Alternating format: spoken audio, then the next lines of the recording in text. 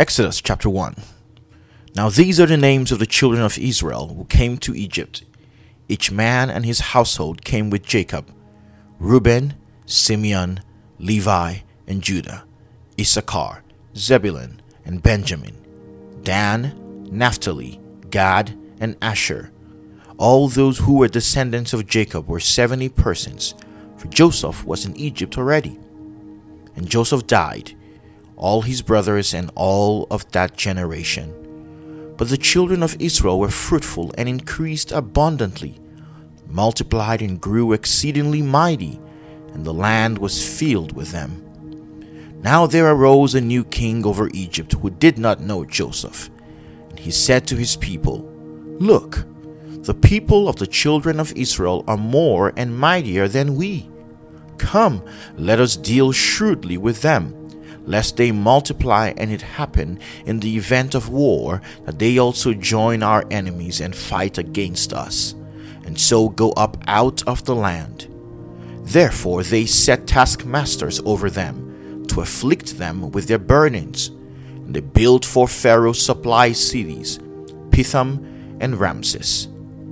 But the more they afflicted them, the more they multiplied and grew, and they were in dread of the children of Israel. So the Egyptians made the children of Israel serve with rigor, and they made their lives bitter with hard bondage in mortar, in brick, and in all manner of service in the field. All their service in which they made them serve was with rigor. Then the king of Egypt spoke to the Hebrew midwives, of whom the name of one was Shiphrah, and the name of the other Puah. And he said, "When you do the duties of a midwife for the Hebrew women, and see them on the birth stools, if it is a son, then you shall kill him. But if it is a daughter, then she shall live." But the midwives feared God, and did not do as the king of Egypt commanded them, but saved the male children alive.